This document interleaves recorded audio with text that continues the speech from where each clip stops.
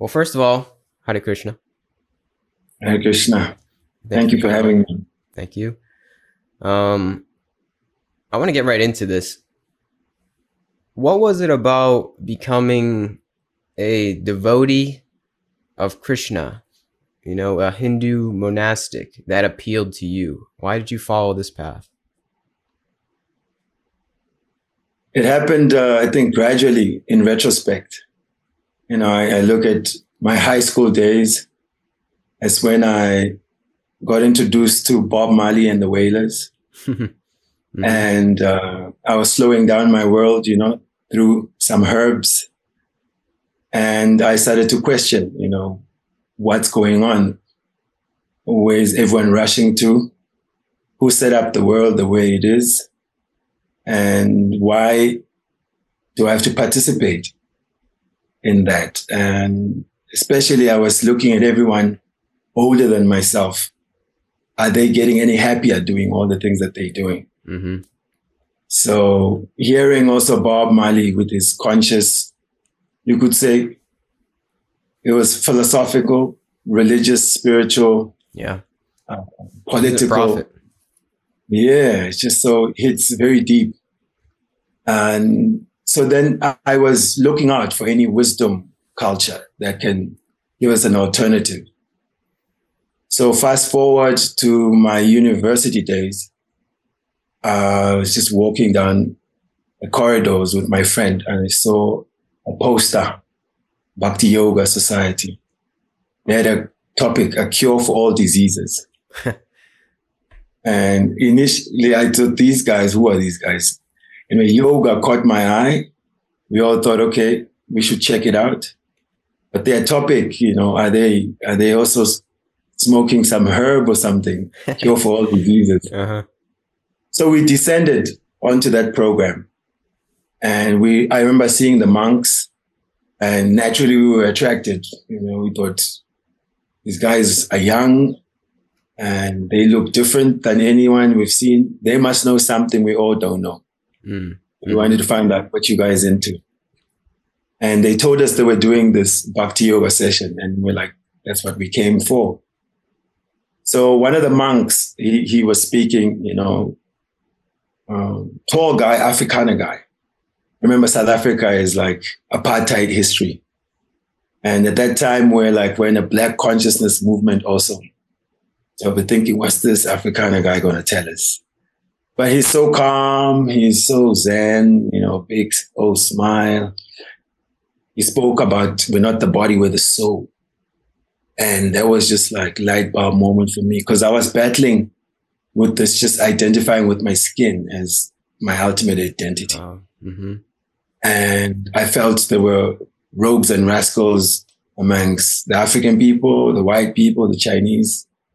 It's not that just the white man colonized us and so he's all bad, that the black man looks like me, so he's all good. Mm. So when he said that about the soul, it caught my attention and I decided, let me hear them. He spoke, it made some sense. They had the nice little song. We sang and danced and they were vegetarian. And from my Rasta days, I'd always been looking, when would I actually put into practice this Ital living? So yeah, from that day, I decided to just come for their sessions. And slowly, gradually, I appreciated that their story was in sync. Whomever you spoke with, it wasn't just what they thought. And it also fit in all the other informations that I'd already found out. I see. Yeah. So would you say the yogic path is a path to this health and happiness and maybe curing all diseases? Yes. I'd say in due course of time, I found out actually that ultimately the biggest anomaly or disease is that we have this physical body, this temporary body. And we are like an eternal being within a temporary body. Mm-hmm. And so in one sense, it's a disease on the spiritual being. Mm. At the same time, it's an opportunity to experience so many things. And also it can be used to gain that spiritual advantage again. So the yogic path offers a lot of remedies, physical, psychological, and ultimately spiritual. So in one sense, it cures a lot of disease. Mm. Yeah. So would you say it cures the disease, the malady of the humanly condition, the body, like you said, it cures it by almost, in a way, changing up the perspective on what the body is. So it goes from maybe the perspective of a prison to a temple. Would you say that's kind of aligning with the yogic path? Of course, of course. Most of the time, it's difficult for people to perceive that this body is somewhat of a limitation, a sort of a trap for me. And when one sort of understands that the body and the core identity are different, then one can sort of see where it limits them. But then the yogic path teaches how you can use this very body, the mind, the intellect, the senses, to develop your spiritual awareness. Mm-hmm. So then you begin to value this body so much, and you also treat it as sacred, like you were mentioning. It becomes a temple, and then you think consciously what to put in it, whether through your eating, your hearing, your seeing. Mm-hmm. Yeah, so it's quite transformative. Mm. It's like we use the body to realize that we are more than the body. Like you got to start here in a way, like this is the foundation, but then one may find on the path through the yogic modalities and practices that our self, our identity is infinite. It's quite unfathomable. It's way more than we've been told. It's way more than the five senses. It's way more than all the pains and pleasures of the body.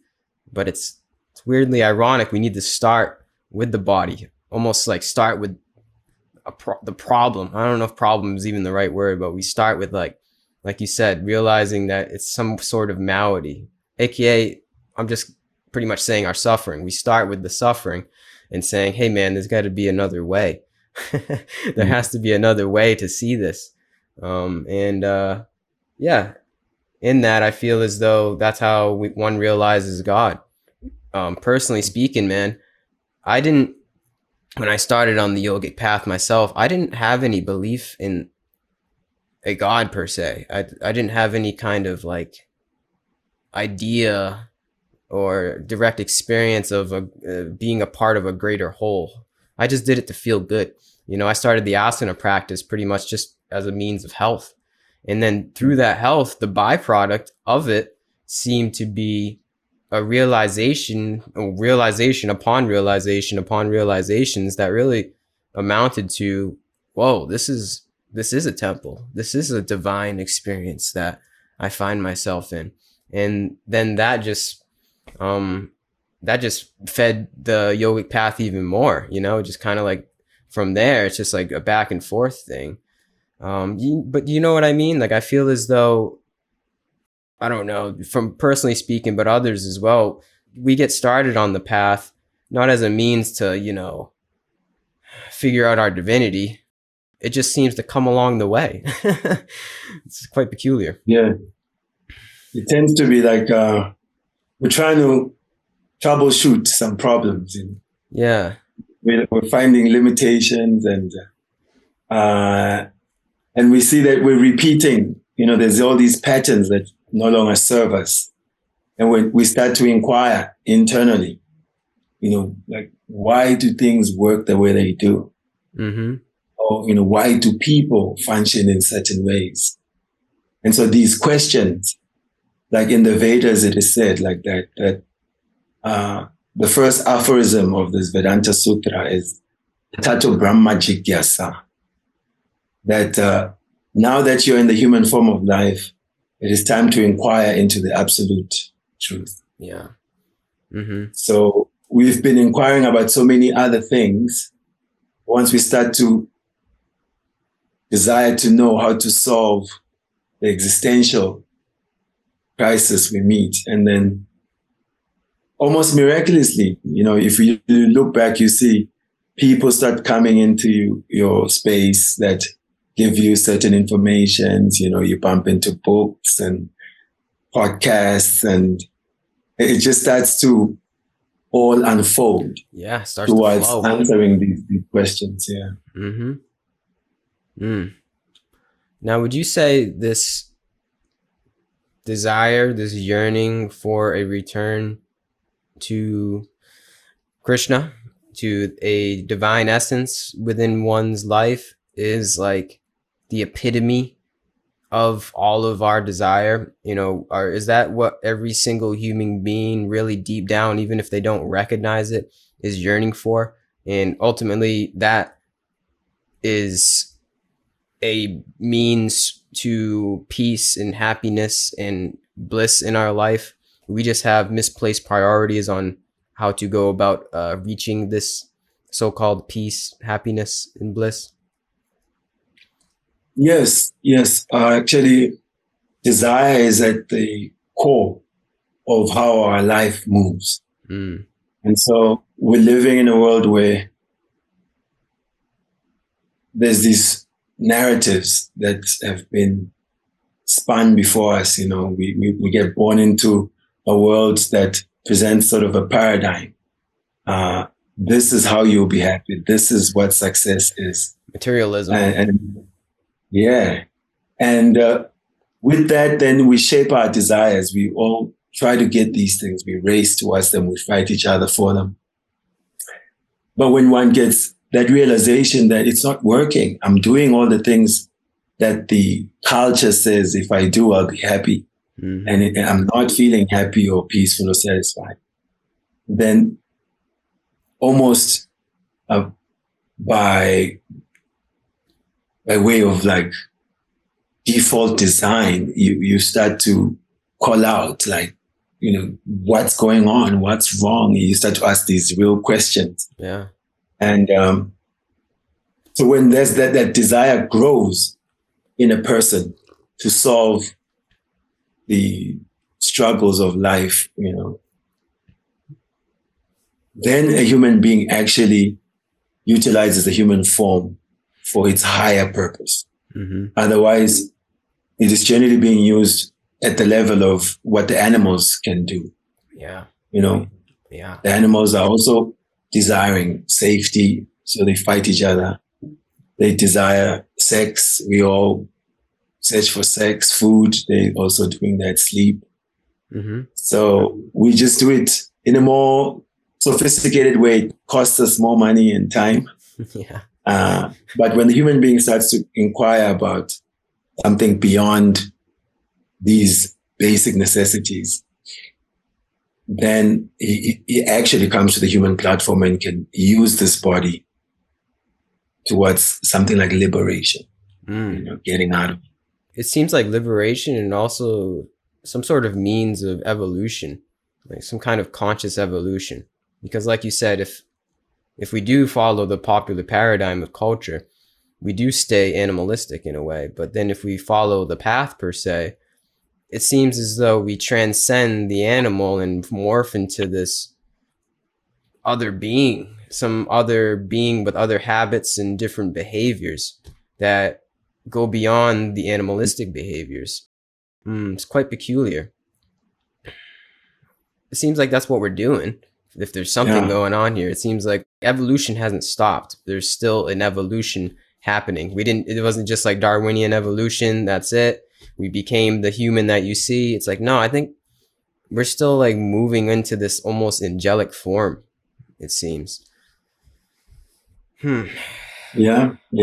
It's one of our saints, one of my teachers, he calls it subjective evolution. Oh, I like that. That's good. Darwin is is talking about, the form itself is changing, but actually, yeah, the subject who's perceiving all these things is evolving. And so consciousness at its basic primal form, it is said, we're food conscious. Like the children, you see them, everything has to go to the mouth. So that's like childlike primal consciousness, but higher than that, then survival conscious. It's called pranamaya. Everyone's trying to defend themselves. They don't want to be hurt or killed. And higher than that is something called jnanamaya. One is interested in knowledge, how to get things done. Mm-hmm. And higher than that, then they want to have realized knowledge, spiritual knowledge, vijnanamaya. And ultimately, knowledge should lead us to ecstasy, to joy, to bliss, which is called, anandamaya consciousness. So rightly said, this evolution is happening. We're becoming from animalistic consciousness to this sort of a refined human being, as you're saying, like more angelic, more embracing divine qualities. Mm. So would you say the monastic path is the easiest way to reach that refinement? Like the most efficient way to go about this refinement in one's life? Yeah, on a personal note, I'd say that it's like a shortcut. Mm-hmm.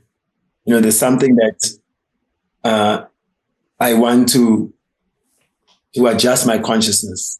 And if I require some training, I require a situation that is just about that. And at the core of this new consciousness, this subjective evolution, is tapping back to this mood, which is naturally there, of finding happiness in service. Uh-huh. When we do things for others, family, society, nation, we find we get a greater satisfaction. And so that service spirit, when it is reposed to the ultimate personality, Krishna, the divine being, it yields the greatest satisfaction. Yeah. And so within the monastic situation, that's the focus, and all the activities are around developing this service attitude. Mm. But it's not the most practical thing for the masses. Yeah. And so you get a few monastics, they need to teach this yogic path to the masses, in that from wherever you are, there's a beautiful verse, Stanestita Shruti Gata Tanovana Manabi, which says, Stanestita, stay where you are. Shrutivan, just hear and absorb your mind in the talks about the divine realm, the supreme person, and your divine nature.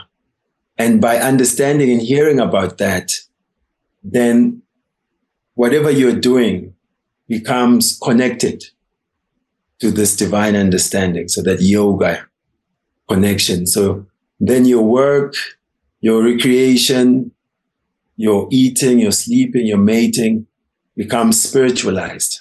Mm-hmm. And so you are able to function in the world, but then you bring the divine consciousness into your area of influence. So in that way, the masses of people have a sort of a monastic living, but within their own spaces. Uh-huh. I see. Yeah. It's almost like I see monastics as being the pioneers of this wavelength, being the teachers of this wavelength. But the way you put it, it's like eventually everyone's going to kind of get on this wavelength.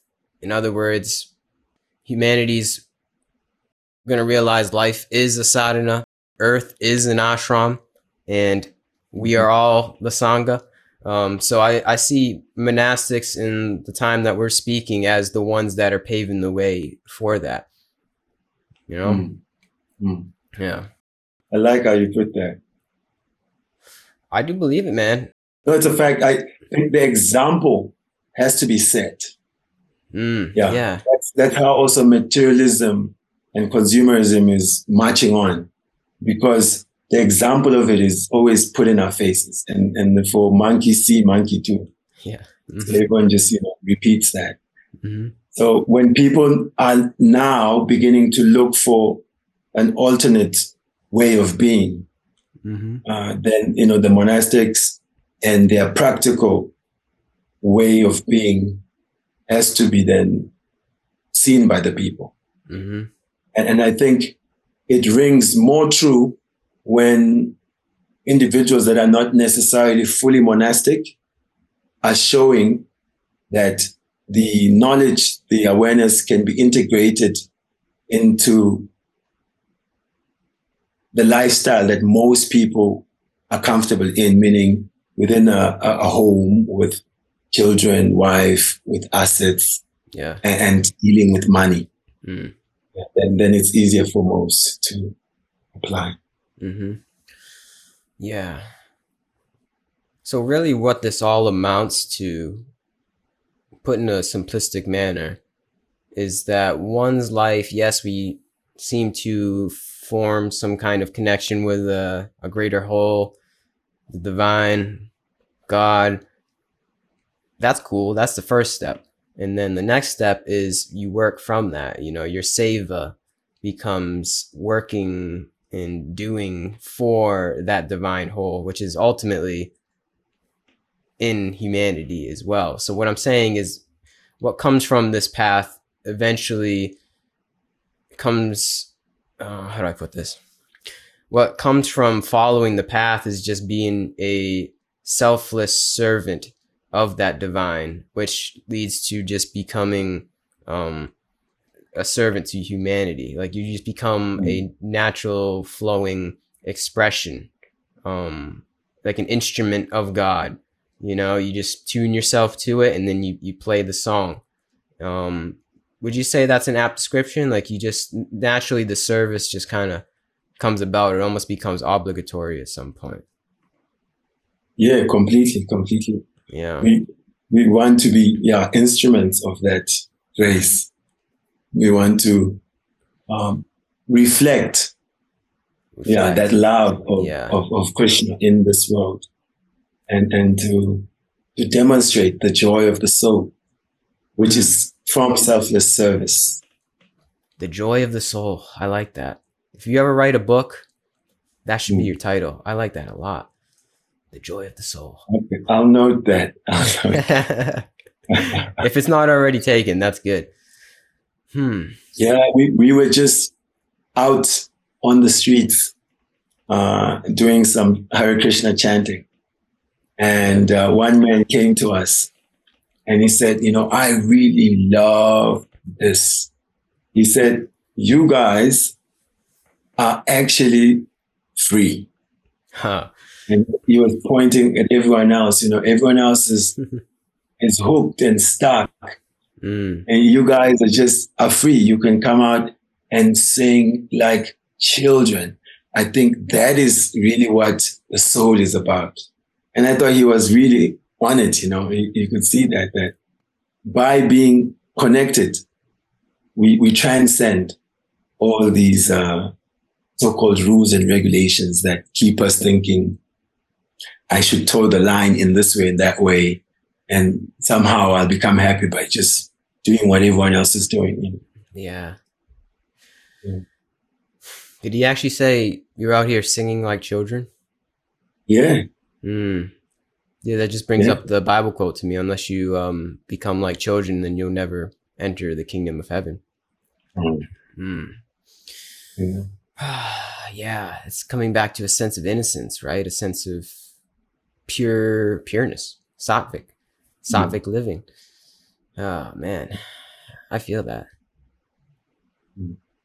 Yeah, what do you think, if we could dive into that a little more, what do you think he saw in you that was free? If you could explain what that means, what do you think freedom is? Because there's a lot, that's a buzzword in this realm, liberation, freedom. So how would you describe true freedom, like true freedom in our consciousness? I know that's a big one. Yeah. No, but it's a good one. I felt that the man was, thoughtful, very thoughtful. Mm-hmm. I tend to be, when I'm out on the streets and singing and chanting, I have this smile that just is part of my being. But when we're chanting Hare Krishna, it's just, we're no longer sort of here, so, and part of that chanting, I'm always meditating that may this sound vibration be received by who's hearing it, and in a way that they can understand that this vibration is not from this dimension, and that their hearts can connect to that place which has no confines, like death and old age and disease.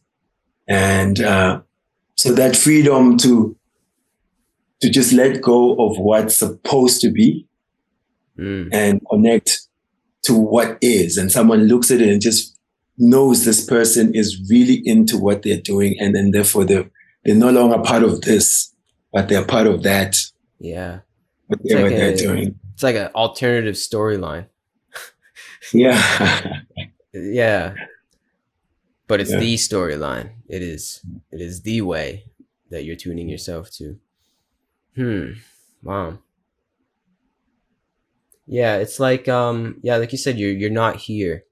There is nobody here. You just lose yourself to just the current, man. You lose yourself, your sense of self with a lowercase s, and you gain a sense of self with an uppercase s. Yeah. Reminds me of that statement of Jesus, to live in this world, but not be of this world. Yeah. Mm-hmm. So it's kind of like this person is seeing, these guys are no longer just about here. They are really somewhere else. Almost like aliens. Yeah. I know what you mean, though. Yeah. I try to keep that quote in the back of my head: be in this world, not of this world. I mean, that's a rabbit hole in itself, because then one can go down and think like, all right, well, what's going on here? Is there something like, are we under some kind of spell, from some kind of, cabal or something? Like what has gone astray? Who knows? But there's something definitely up here. The illusion of Maya is very strong at this point in time.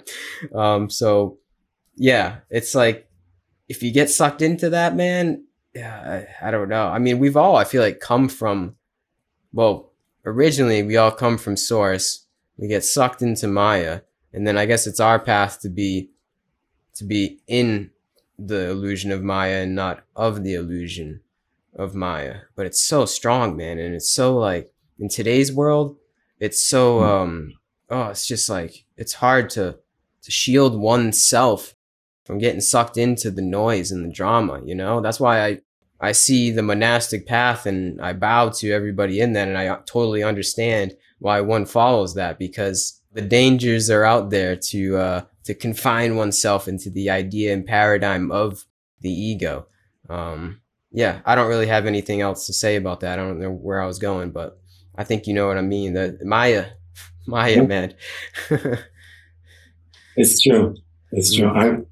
This is often raised to me by persons that I'm dealing with, that I'm walking with, some that I'm as their teacher or as a friend, like that because they are sort of on their own once they leave the sanctuary of being with us, the monks, then everything is almost like what Morpheus told Neo in the Matrix, that everyone that's connected to the Matrix is a potential agent.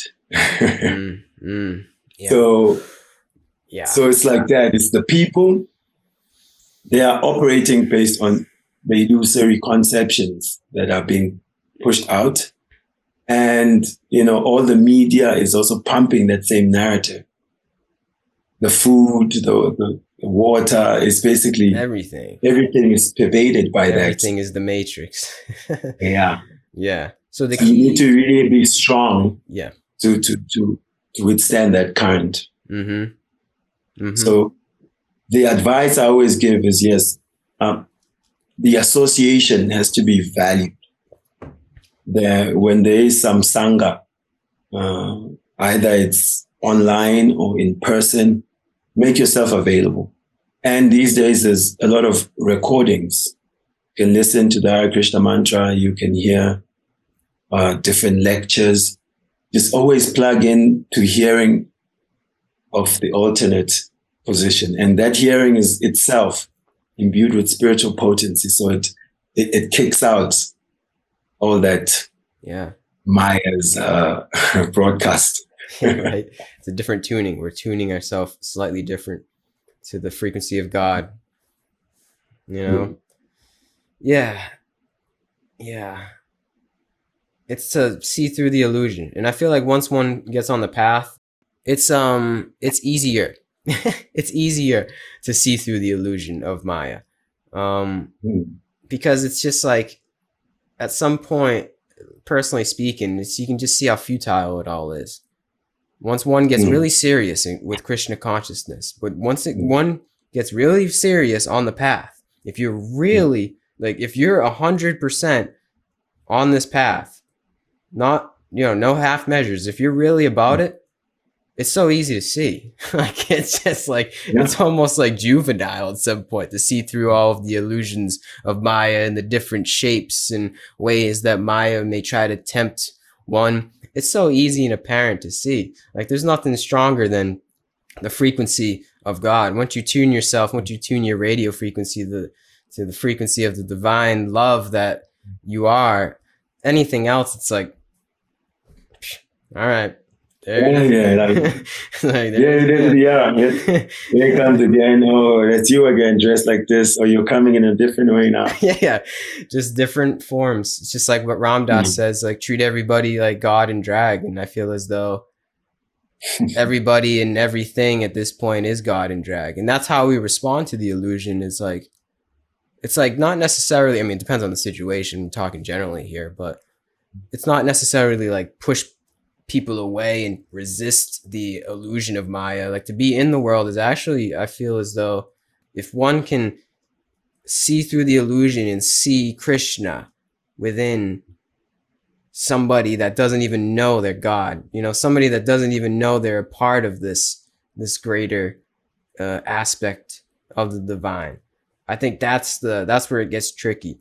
How can you love through somebody else's illusion? Through the illusions of all of this world, how can we love and selflessly serve in the best of our ability, even in the most darkness, even in the most thickness of Maya? We do the path, I guess, to refine ourselves, to ultimately be tested on how we can love throughout all of our suffering. That's how I see it, at least. You know what I mean? It's like, I feel as though, we're in different circumstances, obviously, but me living in the Western world, I'm in it, man. I'm in Maya, physically. Vortex. What? What? I was saying in the vortex. Yeah, I'm in the vortex, man. So every day it seems as though it's another test. It's another. Maya always is trying to wiggle itself in there to see if it'll get me to not love and to fear another. So it seems like we do this path to just see through the illusion. And ultimately that makes life, if one can pass the test per se, I see it as that makes life better for me and the other people that do or don't know that they're God and drag. It's a win-win. But it's an everyday thing. You got to have discipline. I feel as though this isn't just you go to a yoga class on a Sunday morning and that's it. Then you go back into it. It's no, this is a life. This is a lifestyle. There's no half measures in the yogic lifestyle, I feel. Yeah, obviously, obviously, It's I'm not preaching to you, man. I'm just saying, just speaking out loud, thinking out loud here.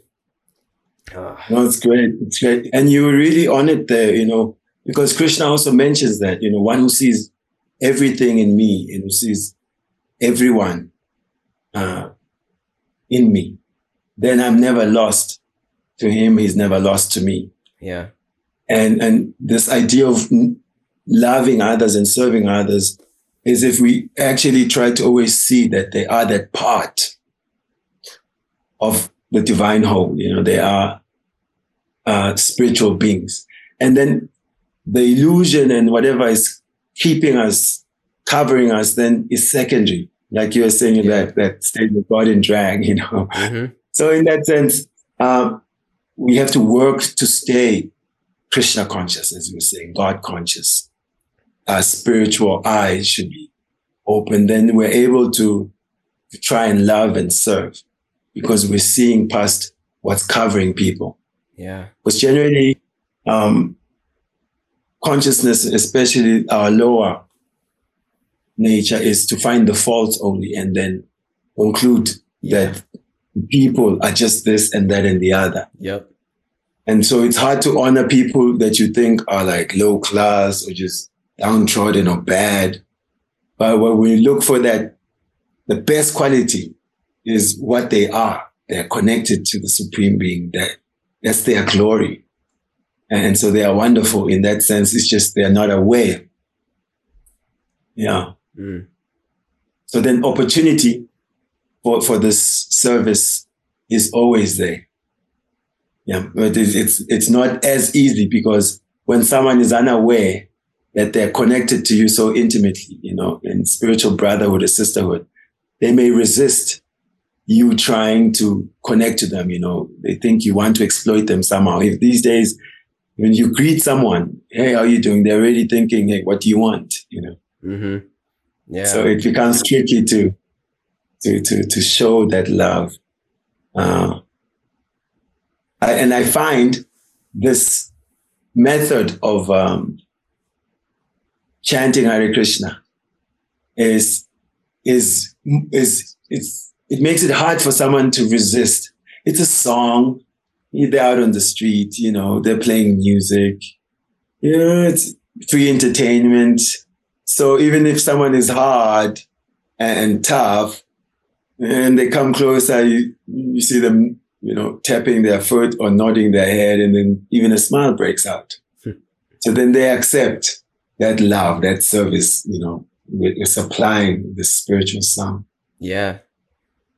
Supplying without any want for anything in return, right? That's pretty much the premise of the Bhagavad Gita. It's to just almost make your life, it seems, as just like an offering.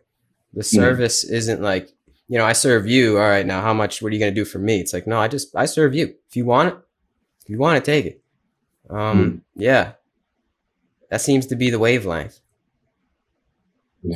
Yeah. And that is a flow, I feel. Because when we want something from somebody or our life, any kind of desire, that's when we create resistance to what is. But if you're just naturally flowing as that instrument, you're just offering here, offering there. You just offer a little bit of love here, a little bit of love there.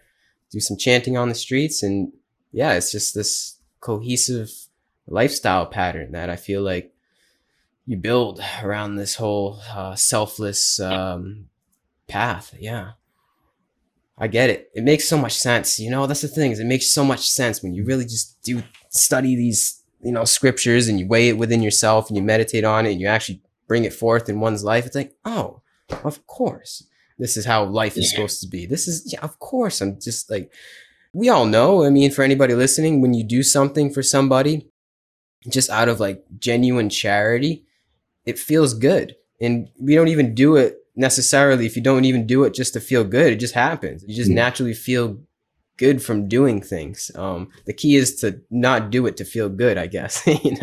That's the trick.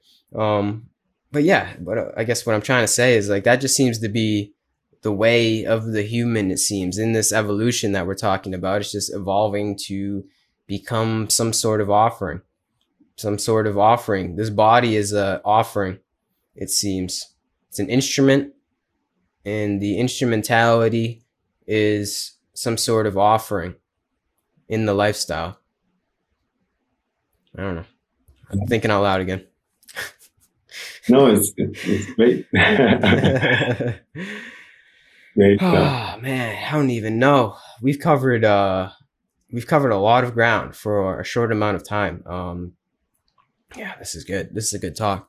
I don't even know where to go from here. I guess maybe we can take it down a notch.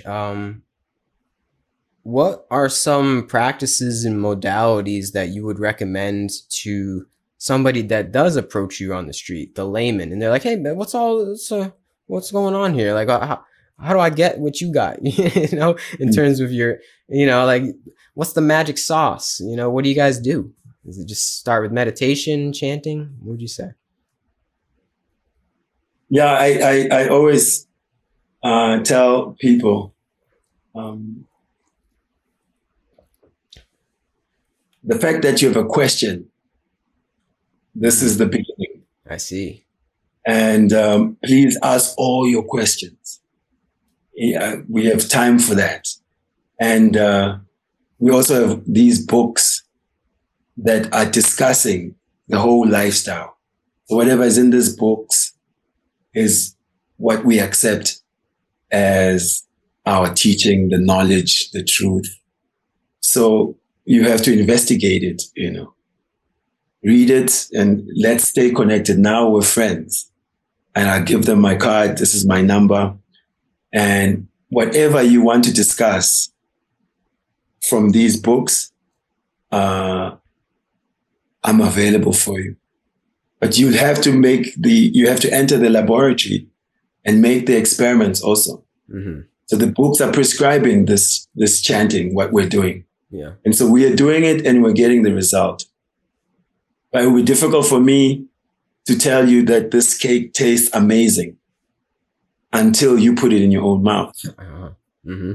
So then I encourage people to really interact with the knowledge, and I try to create a relationship between myself and them so that we can interact on this, because it's a gradual thing for someone to then get the perspective shifted to sort of change their way of seeing things. Yeah. But it starts with the question. Those are the primary things. Mm-hmm. It starts with the curiosity. It starts with just like a simple, like, wait, hold on. A simple, What is this? Yeah, what's going on? Yeah. Yeah, then the next thing is that some relationship with someone involved with it. Because there's a tendency that someone wants to know what you're about. But then impersonalism is that they don't want to know from you because they think that you're going to convince them of something. Yeah. So they think, then I'll go elsewhere to find out about this. So now you're losing out on someone who's actually living out this that you're curious about. First-hand information. So I try to make that relationship. Mm-hmm. Yeah, like just a general friendship, a spiritual friendship. Do you have a teacher, a guru? Yes. My teacher. He left his body in 2020. His Holiness Bhakti Charu Swami. Wow. He's actually, a disciple of Srila Prabhupada. Oh, I see. This is this gentleman, my teacher. Wow. Yeah. Bow to him. Is he the one that befriended you? Did you see him on the street per se, or did you meet? Was it from your original friendship? I think you said you saw like a tall African man. Did you find your guru through him? How did this come about? Yeah, I met a group of monks from that campus program. Okay. And through them, then I started to meet initiating gurus who would come to visit. Mm-hmm.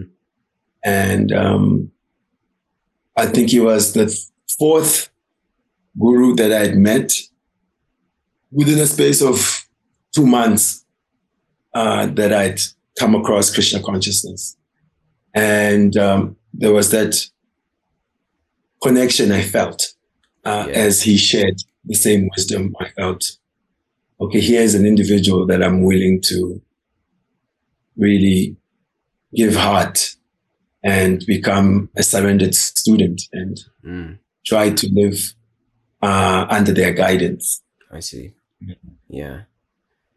So from how I understand the guru-disciple relationship is that the teacher just almost is like your ultimate guide to yourself that knows better than you. Would you say that's a apt, simple description?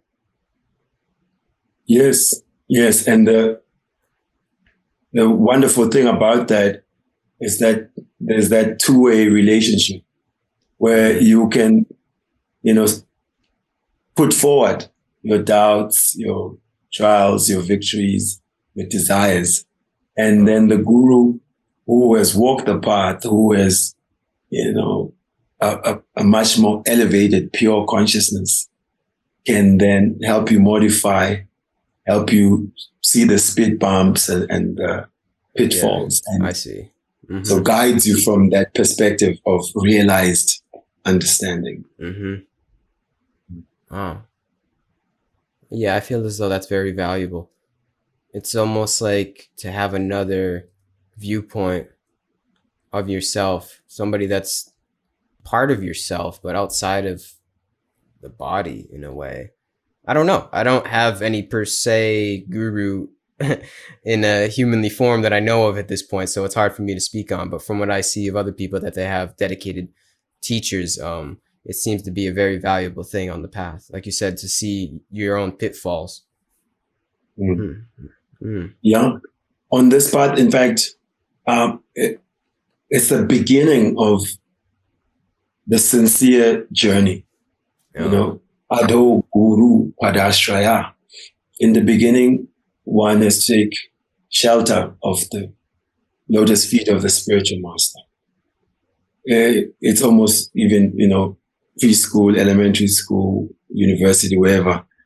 To begin any proper understanding of a subject, there must be a teacher. Yeah, it only makes sense. It tends to be that when it comes to the spiritual, the popular narrative is that that's when now it's up to you and you can find it on your own and you can make it on your own. Whereas it's the most complex subject, more refined path. It really needs a lot of support and a lot of guidance. And so Guru becomes that via medium between what Krishna is teaching, ultimately what God is.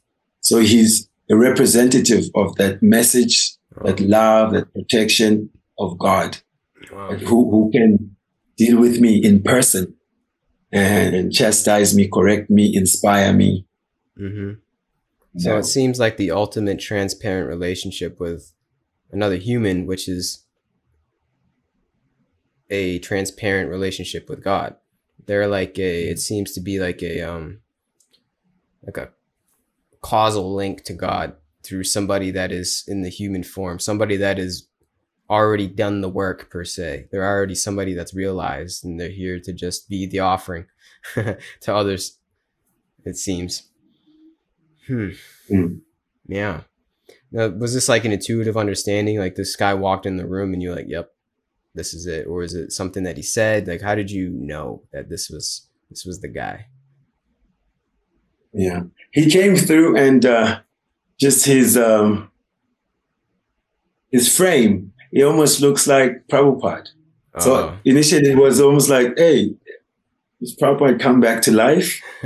And very gentlemanly, just aristocratic. he, I was attracted naturally, also Western mind, just hooligan type. So I really needed someone who could change my whole frequency. Yeah. But then what happened is that he came to speak about a particular topic. And hardly 15 minutes into that, he switched to a topic about Zimbabwe. At that time, Robert Mugabe had kicked out the British that were in Zimbabwe. Mm-hmm. And he said, I understand why Mugabe would do such a thing. He's now painted as this dictator, but you think yourself, you are ruling your own country and you have no control of the assets of the country. All the land is owned by someone else. You cannot help your people. And so then there's no more diplomatic recourse that you can use. So then you just have to use that type of, you could say, violence, get out of here. Mm-hmm. So within me was just a confirmation, wow, the soul is not just here to promote just Krishna and the lifestyle of Krishna, become involved with Krishna.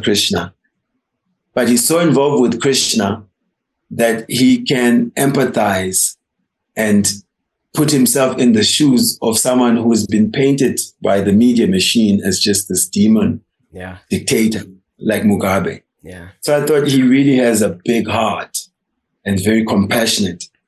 And then it just completed my attraction. I see.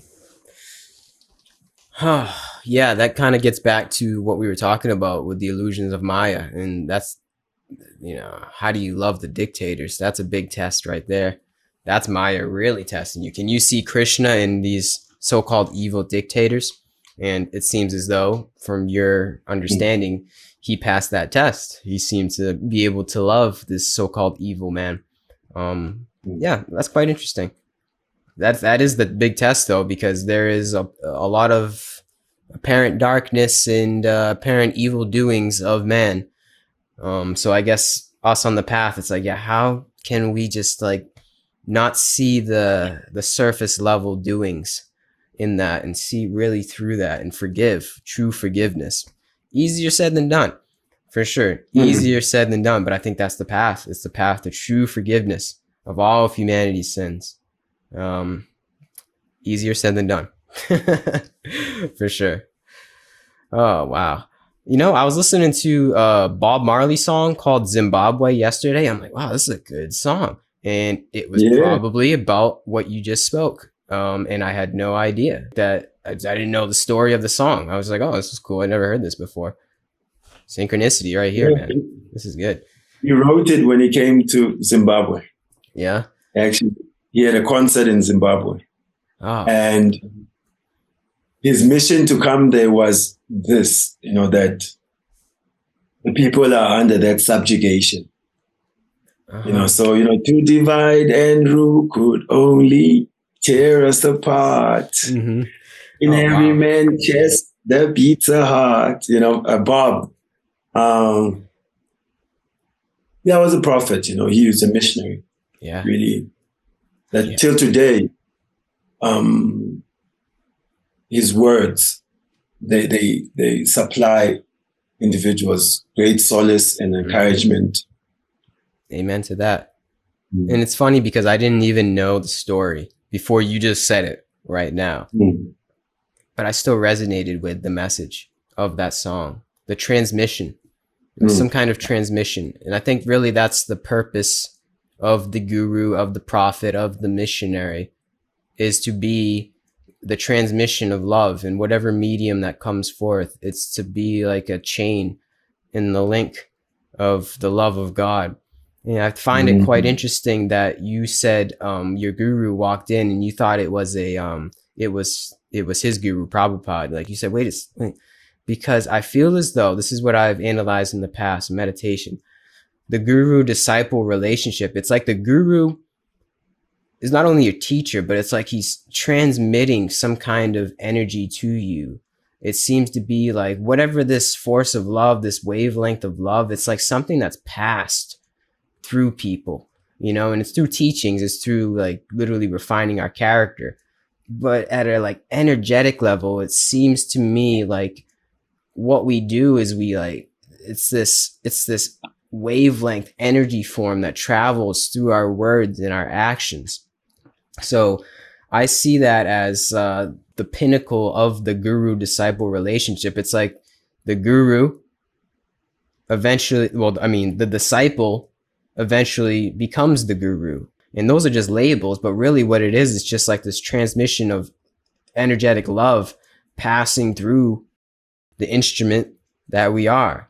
It's like, in a way, you do, you become an embodiment of Prabhupada. Like, it's this chain, it's just like this soul family chain. It just keeps going, and you slowly morph into this other being, it seems. I don't know. I'm thinking out loud again.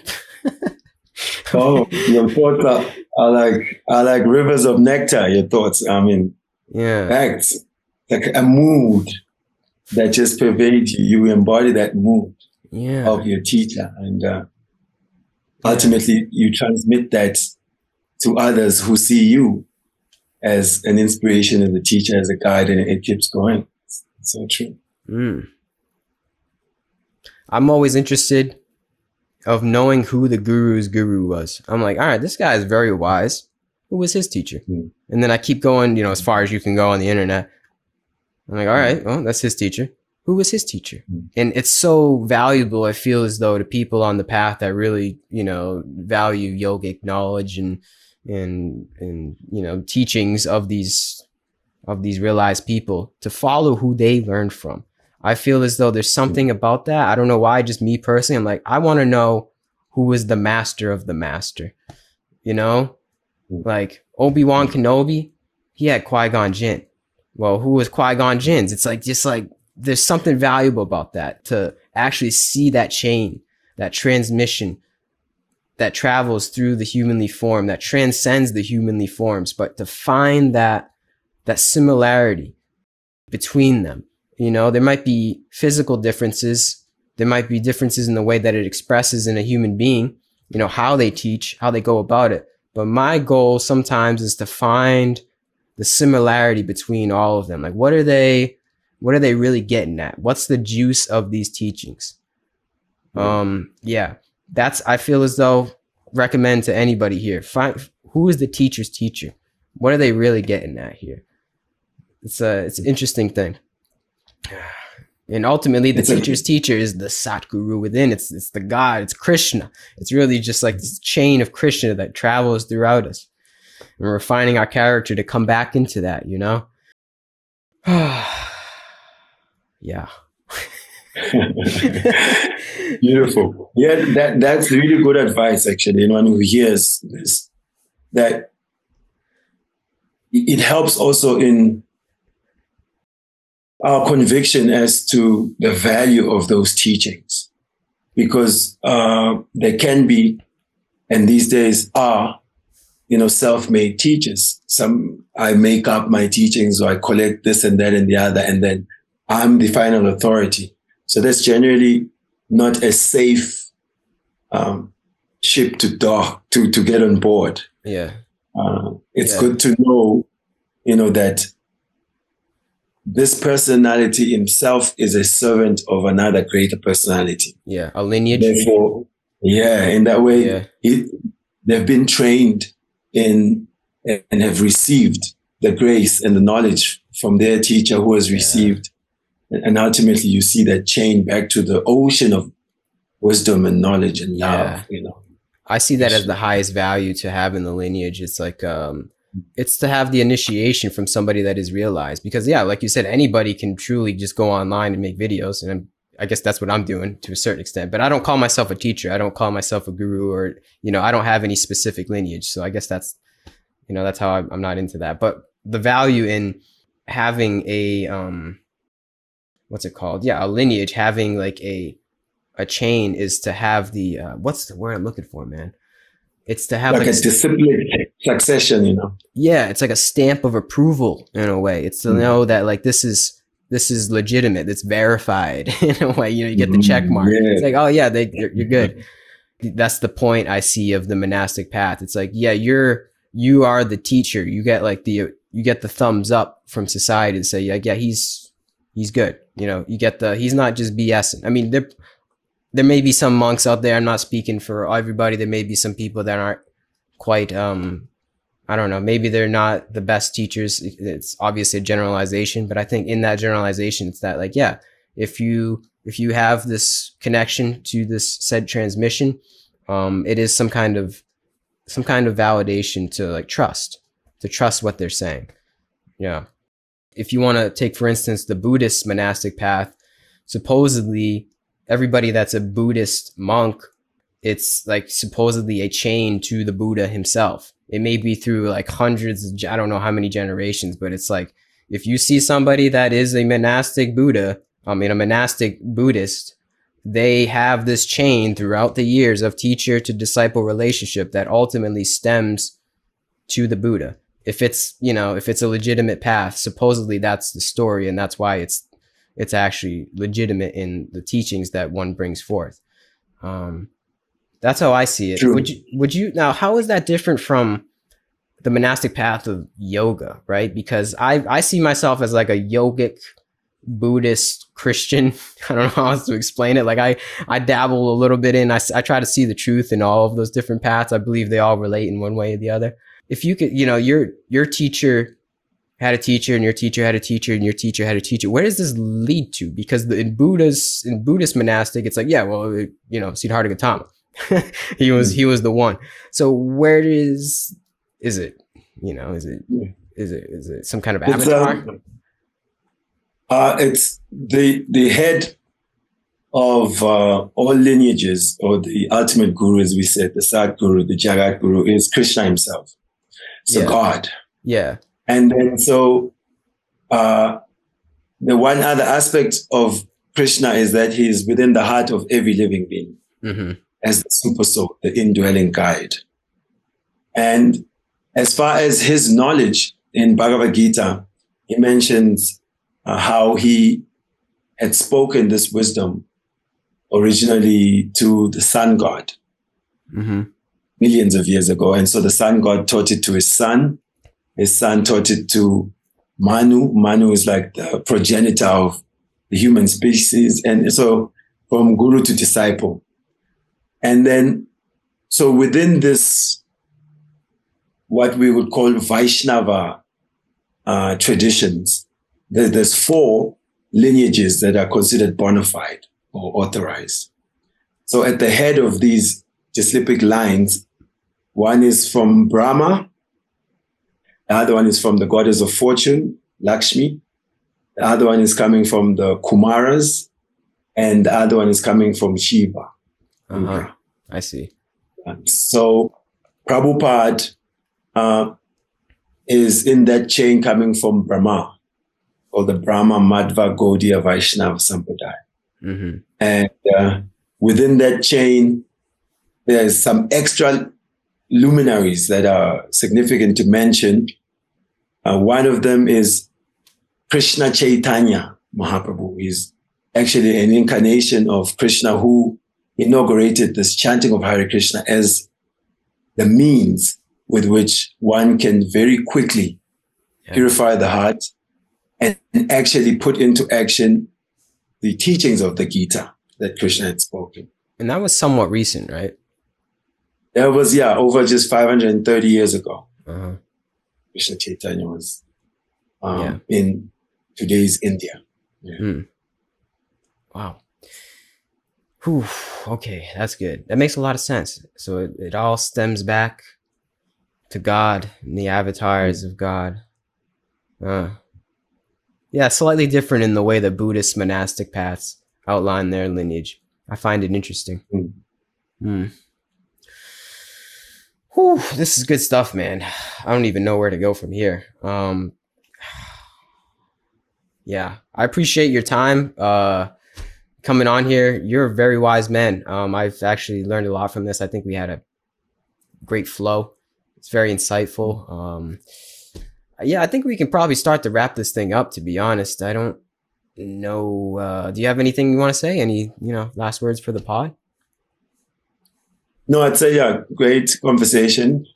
We covered some ground, and I think, yeah, maybe in the future we can pick the certain topics and talk about it. Yeah. I'd just like to say, whoever is there, let's get connected. I like relationships. I think we learn better person to person. And so you can find me on social media as Savya the Monk.